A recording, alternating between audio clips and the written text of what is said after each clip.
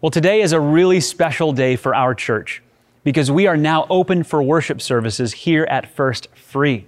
I know not everyone is ready to come back yet, and we understand that, but we're ready when you're ready. And so welcome to all of you who are watching in our different venues at the church right now.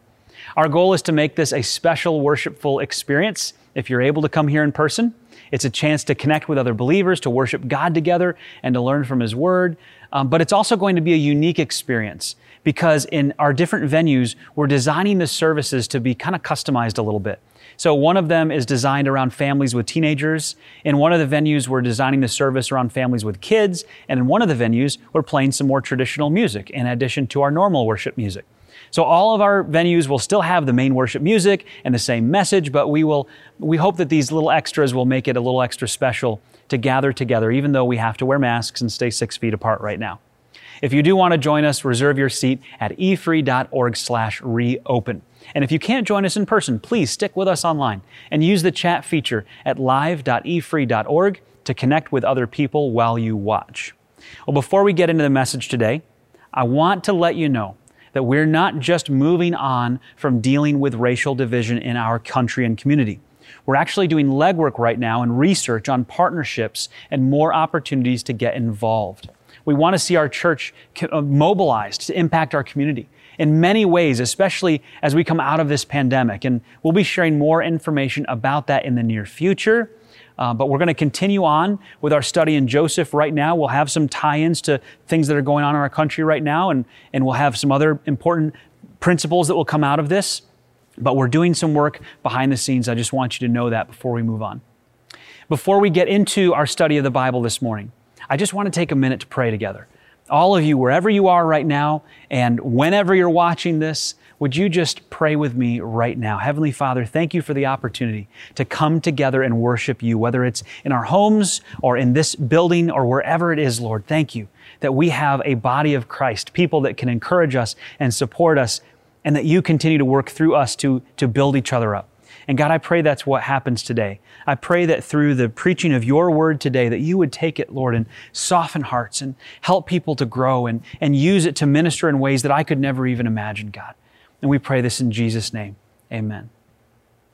We're going to be in Genesis 41 today. So if you've got a Bible with you, you can go ahead and turn there now. We're studying the story of Joseph, a man whose life was interrupted over and over again. He was kind of arrogant as a young man. He got thrown into a pit by his brothers. Then they sold him as a slave to some people who sold him again to an important Egyptian man named Potiphar. And then Potiphar's wife made a false accusation against him, and he ended up in a special prison for political prisoners. While in prison, he got to meet the former chief baker and chief cupbearer for the Pharaoh of Egypt. Now, these guys were a big deal, but they did something to make Pharaoh not trust them anymore, so he ended up putting them in the same prison as Joseph. Well, one night, these two former officials had dreams that were too specific and clear to not mean something. There was just obvious symbolism in these dreams, and they couldn't figure out what they meant. In ancient Egypt, dream interpretation was something you could actually study. They had textbooks for this type of thing. And supposedly, it was the way that the Egyptian gods could communicate with people. Well, no one could figure out what these dreams meant except Joseph, who said interpreting dreams is God's business, not man's business. So the men shared their dreams with Joseph, and God revealed to Joseph the meaning of the dreams, and he shared the meanings with these two men. Joseph said that in 3 days, the chief baker would be killed by Pharaoh, possibly because he was involved in a plot against Pharaoh, we don't really know, but the chief cupbearer would get his old job back, and Pharaoh would once again trust him. Well, obviously the cupbearer was excited at this news, and the baker was not. The baker may not have even believed Joseph was telling the truth, I don't know. But 3 days later, both of these predictions came true. The baker lost his life, and the cupbearer got his job back, working for the Pharaoh. Now, before the cupbearer left the prison, Joseph made this request in Genesis 40. So just go back a few verses here. In Genesis 40, verse 14, Joseph says, "Please remember me and do me a favor when things go well for you. Mention me to Pharaoh so he might let me out of this place. For I was kidnapped from my homeland, the land of the Hebrews, and now I'm here in prison, but I did nothing to deserve it." So, what did the cupbearer do when he got his job back? Well, he forgot all about Joseph, never giving him another thought. Not a very reliable friend, this cupbearer. But now we come to Genesis chapter 41. 2 full years later. 2 full years later. Have you ever done something good for someone, hoping they would return the favor and it just never happened? Joseph gave this cupbearer the most amazing and hopeful message of his lifetime. He gave him an interpretation of a dream directly from God when no one else could. But then Joseph sits in prison for 2 more years. I don't know about you, but I would be pretty bored and discouraged. I get bored waiting for food at a restaurant. I get bored sitting at a stoplight waiting for green. And poor Joseph, wrongly accused and imprisoned, is stuck there for 2 more years because this cupbearer forgot to bring up his case. Now, we talked in a previous message about how God was actually using this time to prepare Joseph. I mentioned that this was a political prison.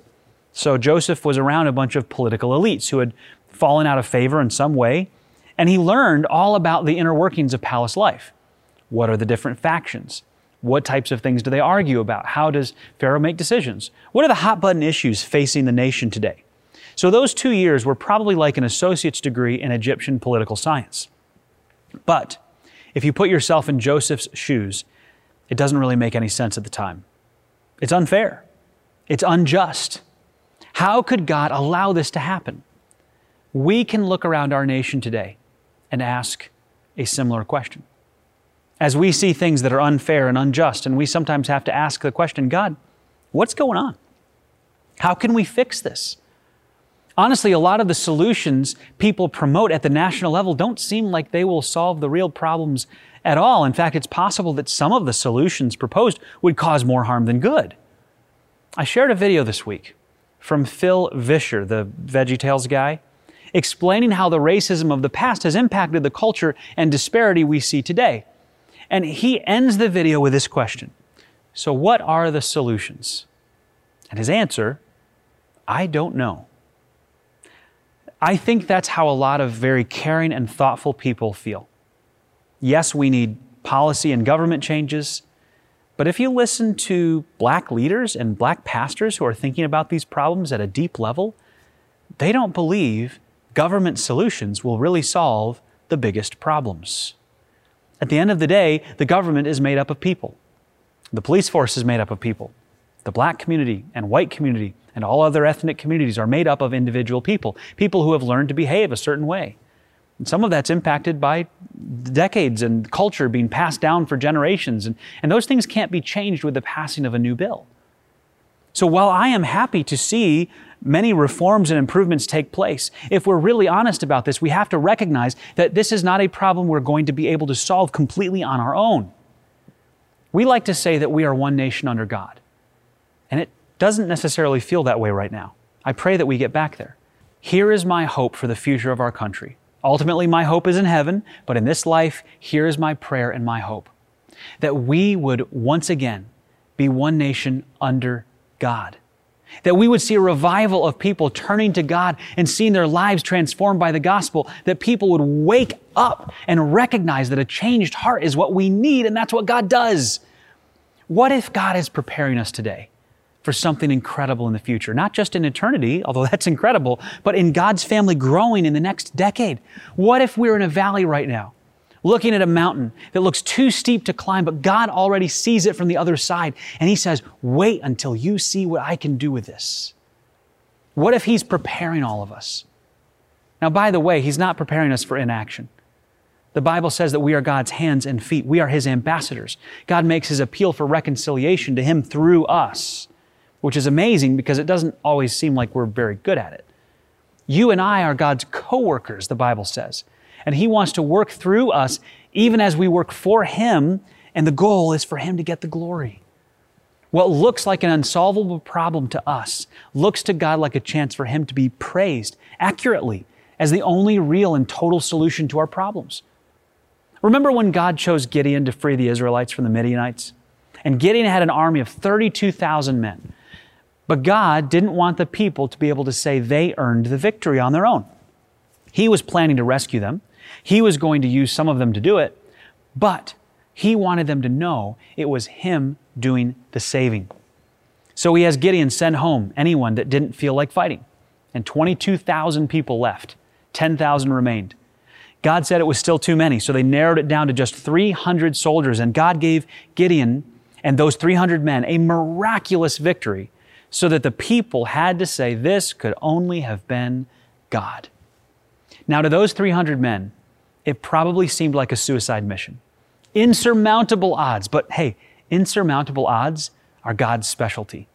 When we look at all the challenges facing us today, it is easy to become discouraged and think, where is God in all of this? But I think He is preparing us. I think He's getting us ready. I believe that if we are willing to give up our comfort and instead embrace being the hands and feet of Jesus to other people, that we will see God do a work in the near future that can only be attributed to Him. Maybe 300 of us is all it takes to transform our community. What if 300 people in our church committed to God today? God, I want to be used by You to make a difference in people's lives, not so I can post about it and take credit for it, but so You can get the glory. And so more people join Your family.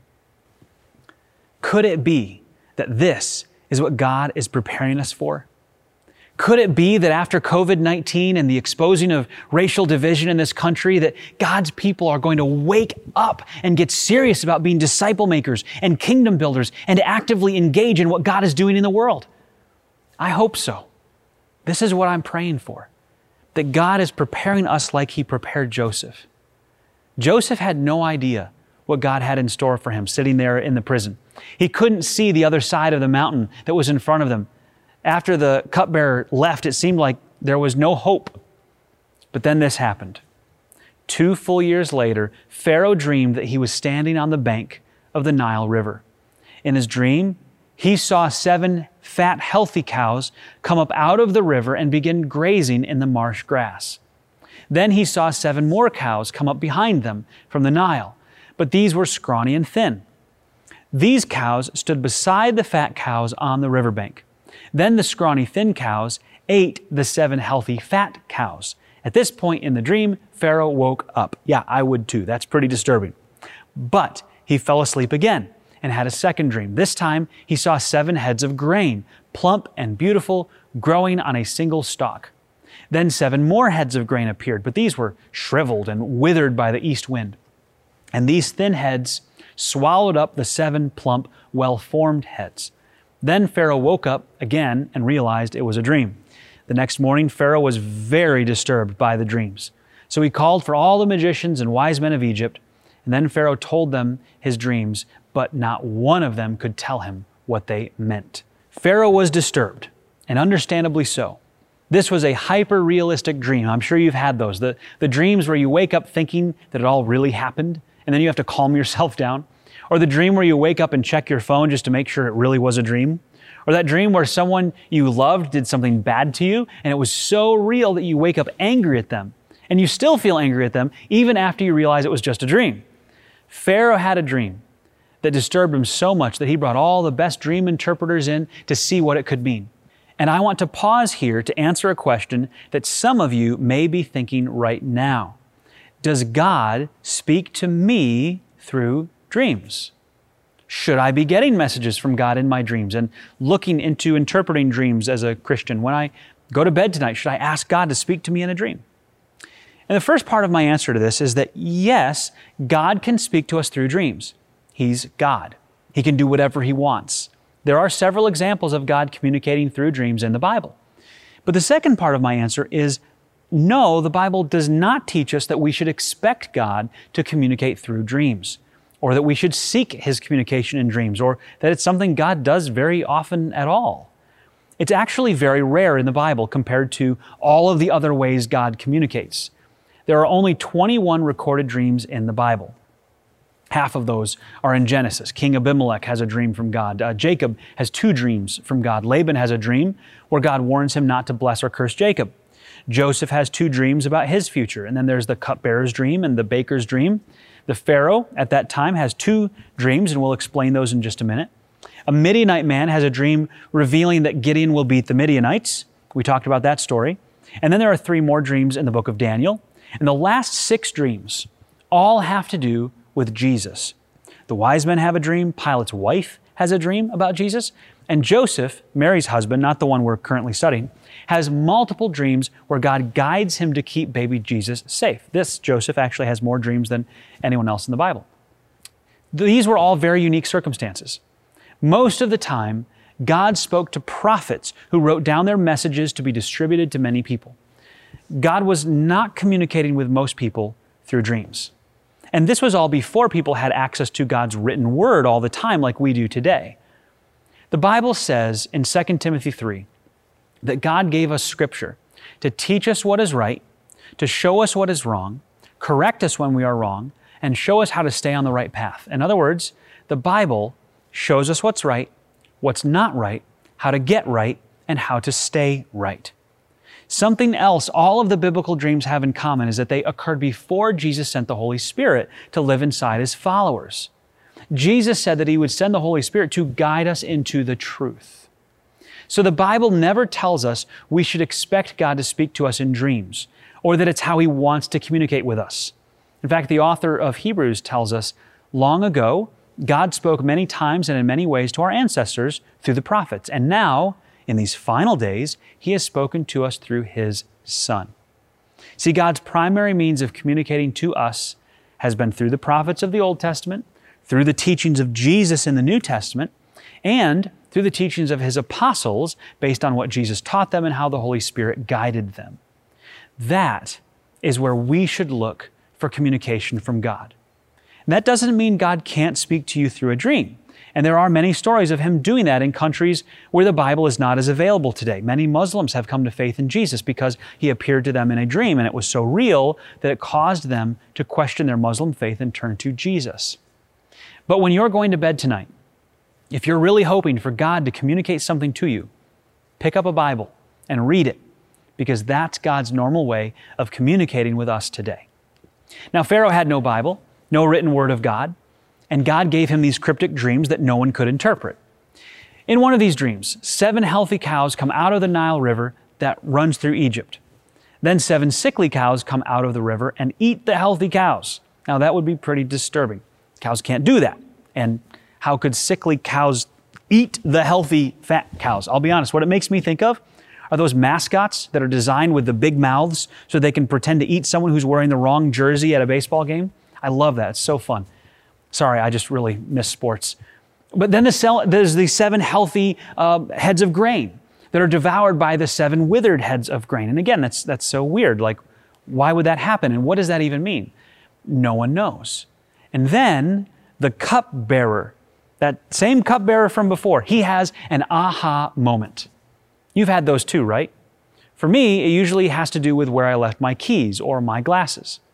Well, the cupbearer's aha moment is a bit more important. Finally, the king's chief cupbearer spoke up. Today, I have been reminded of my failure, he told Pharaoh. Yeah, you think it's been 2 years, buddy, and you forgot all about this innocent man in prison.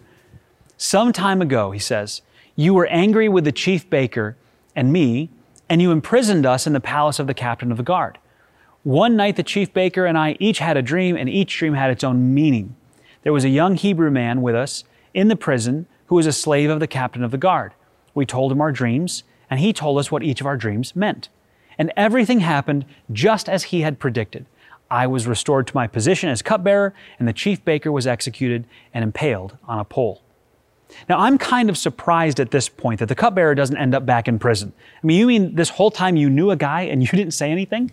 We brought in all these experts, and now you remember this? But I guess better late than never.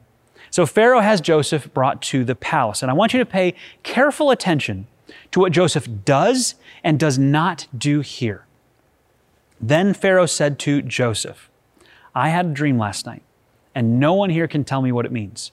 But I have heard that when you hear about a dream, you can interpret it. Now, if I were in Joseph's shoes, here's what I would have been thinking. The last 2 years were some of the most discouraging of my life. I finally made the best of things, even as a slave, working my way up to a high position of authority in Potiphar's house, only to have it all taken away by one false accusation and an unjust punishment. And then I thought this cupbearer was going to be my ticket out of here, and he forgot all about me until now.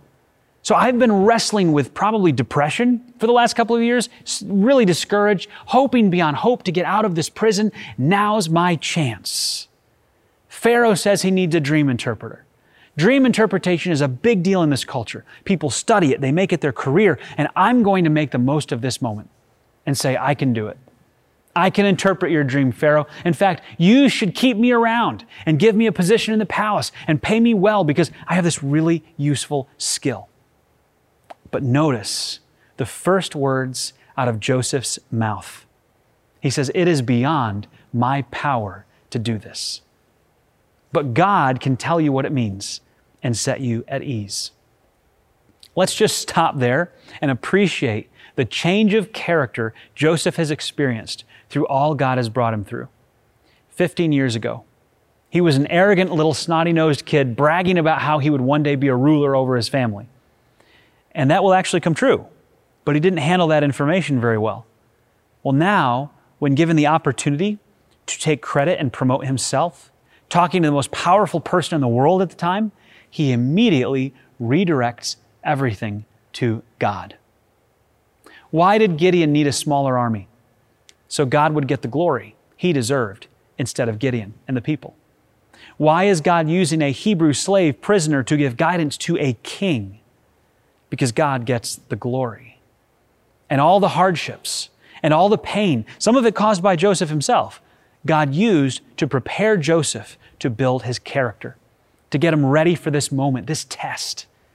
And later on, Joseph will tell his brothers, what you meant for evil, God meant for good. See, God's specialty is taking unsolvable problems, using people to help solve them, but in ways where He gets the glory because He was really the one doing the work. God wants to use people who will point back to Him. Now you might say, isn't that arrogant of God? No, not at all. All good things come from God. It's by God's grace that we have air to breathe and gravity to keep us on this planet. It's by God's grace that we have intelligence and talents and spiritual gifts if you've trusted in Jesus. Every good thing we do is actually God working through us. And the question is, are we going to give Him the credit He deserves or go around thinking and acting like it was us? Imagine you have $10 million and you decide you're going to give it all away. So you bring in 10 of your friends and ask them to deliver $1 million each to 10 different charities. But when your friends deliver the donations, instead of putting your name on the form, they put their name. In fact, when tax time rolls around, they claim the donation on their taxes. Each of these organizations thanks your friends for their contributions in glowing tribute videos. They put plaques on their buildings honoring their contributions, which was really your contribution. Yes, they delivered the money, but they were not the source of the money. Yes, they were involved in the process, and that is great, but they couldn't have done any of it without you inviting them to be a part of this project and giving them the resources to carry it out. This is how we should think about God's interaction with us. We are God's hands and feet, but He is the source. We are God's messengers and servants, but He is where all of the resources come from in the first place. Listen, God has blessed you in some amazing ways. Maybe it's your family, your job, your school, your talents, your resources. And that is nothing to feel guilty about. That doesn't help anyone. The question is not whether God should have allowed you to have the blessings you have. The question is what you're going to do with them and who is going to get the glory. Are you young Joseph, enjoying what God has allowed you to have and helping no one? Proud of what you have and what you can do? Or are you older but wiser Joseph, who says, it is beyond my power to do this, but God can. These aren't my resources. They come from God. This isn't my ability. This is a gift from God. So I'm going to use it all to help other people and give the glory to God. You probably know the rest of this story about Joseph. God reveals to Joseph that Pharaoh's dreams are a message about 7 prosperous years with lots of food, followed by 7 disastrous years with no food. And his guidance is to be wise and save up in the good times to prepare for the coming bad times. And that's just a good principle in general. Always live below your income level so you can save money for the future. It's a wise biblical principle. And on our website, you can find a series called The Almighty Dollar, where we teach basic financial principles from God's Word. But Pharaoh needs someone who will oversee this nationwide savings initiative. And who will he choose? So Pharaoh asked his officials, verse 38, "Can we find anyone else like this man, so obviously filled with the Spirit of God?" Now, Pharaoh is someone who was thought of by the Egyptian people as being a god. In fact, a lot of what the pharaohs did was to reinforce this image of being superhuman deities, not mere mortals. But this Pharaoh was so impressed with Joseph, who gave all the credit to God, that he recognized Joseph had a relationship with the real God. And that is what people need to see in you and me. That's why God gives us resources and spiritual gifts. That's why He uses us as His co-workers. That's why we are His hands and feet. It's so that we will go represent Him in our communities, and not just to get the credit because it looks like we did something good, but so we can point people back to Him. And not just so that we can point people back to Him, but so we can introduce them to the God who wants to have a relationship with them, who wants to free them from sin, who wants to have them join His family and spend eternity with Him. And He does this through His Son, Jesus Christ. Joseph was 30 years old when he had this moment with Pharaoh, and he rose to a position where he could save many people. Jesus also spent 30 years on this earth before He began His ministry that would lead to salvation for the world. Joseph saved many people from physical harm, but Jesus saves people from spiritual harm. In fact, many people misunderstood Jesus and thought He was here to bring physical salvation, but He had something much bigger in mind. See, every single one of us is stained by sin, which makes us unacceptable to God. Every one of us has done wrong in our lives, and God is perfect. He can't have any relationship with sin. That sin is like a debt that we can't pay on our own. It's like you owe $1 trillion, and there's no way you could ever pay that debt. But Jesus came to this earth, lived as a person, and sacrificed Himself while taking all of our sin onto Himself so that we could have our debt paid by Him. And then He offers that salvation to us. Anyone who believes in Jesus and His sacrifice, anyone who is willing to follow Him and live for Him, who confesses their sin and repents and recognizes that they can't make it on their own, they can't be good enough on their own, they can't go back and erase the wrong things they've done, but have to rely on what Jesus did for them. Those people God welcomes. Those people are reconciled to God. And I want to just invite you to do that right now if you haven't before. To enter into a relationship with God where you're trusting in Him directly and not in yourself or any religion.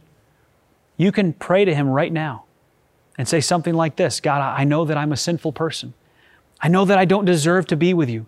I'm sorry for all the wrong I've done, but I also know that Jesus paid the price for me so that I don't have to. And I believe in what He did for me. I want to live for You, God. I want Your Holy Spirit to be my guide. God, please forgive me and save me and teach me how to follow You. If you prayed something like that to God today and really meant it, you have become a part of God's family. And we would love to walk with you on this journey of faith together.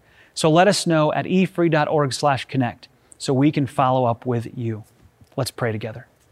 Heavenly Father, thank You for Your Word and for the stories about Your working in people's lives, and the story of Joseph and what it teaches us about how You want to interact with us and how You want us to grow and learn and develop our character. Thank You for what You did in Joseph's life. Thank You for recording that for us so that we can now hear that story and learn from it and see what You want us to do. The way You want to work with us is for us to be Your hands and Your feet, but for You to get the glory. Lord, help us to have the kind of character that Joseph had later in his life, not early on. Help us to have the kind of character that is willing to do all the things You want us to do, and yet not take the credit for it, because we know that it all ultimately comes from You. And Lord, if there are people who are watching this right now who do not have a relationship with You, God, that's what we want for them.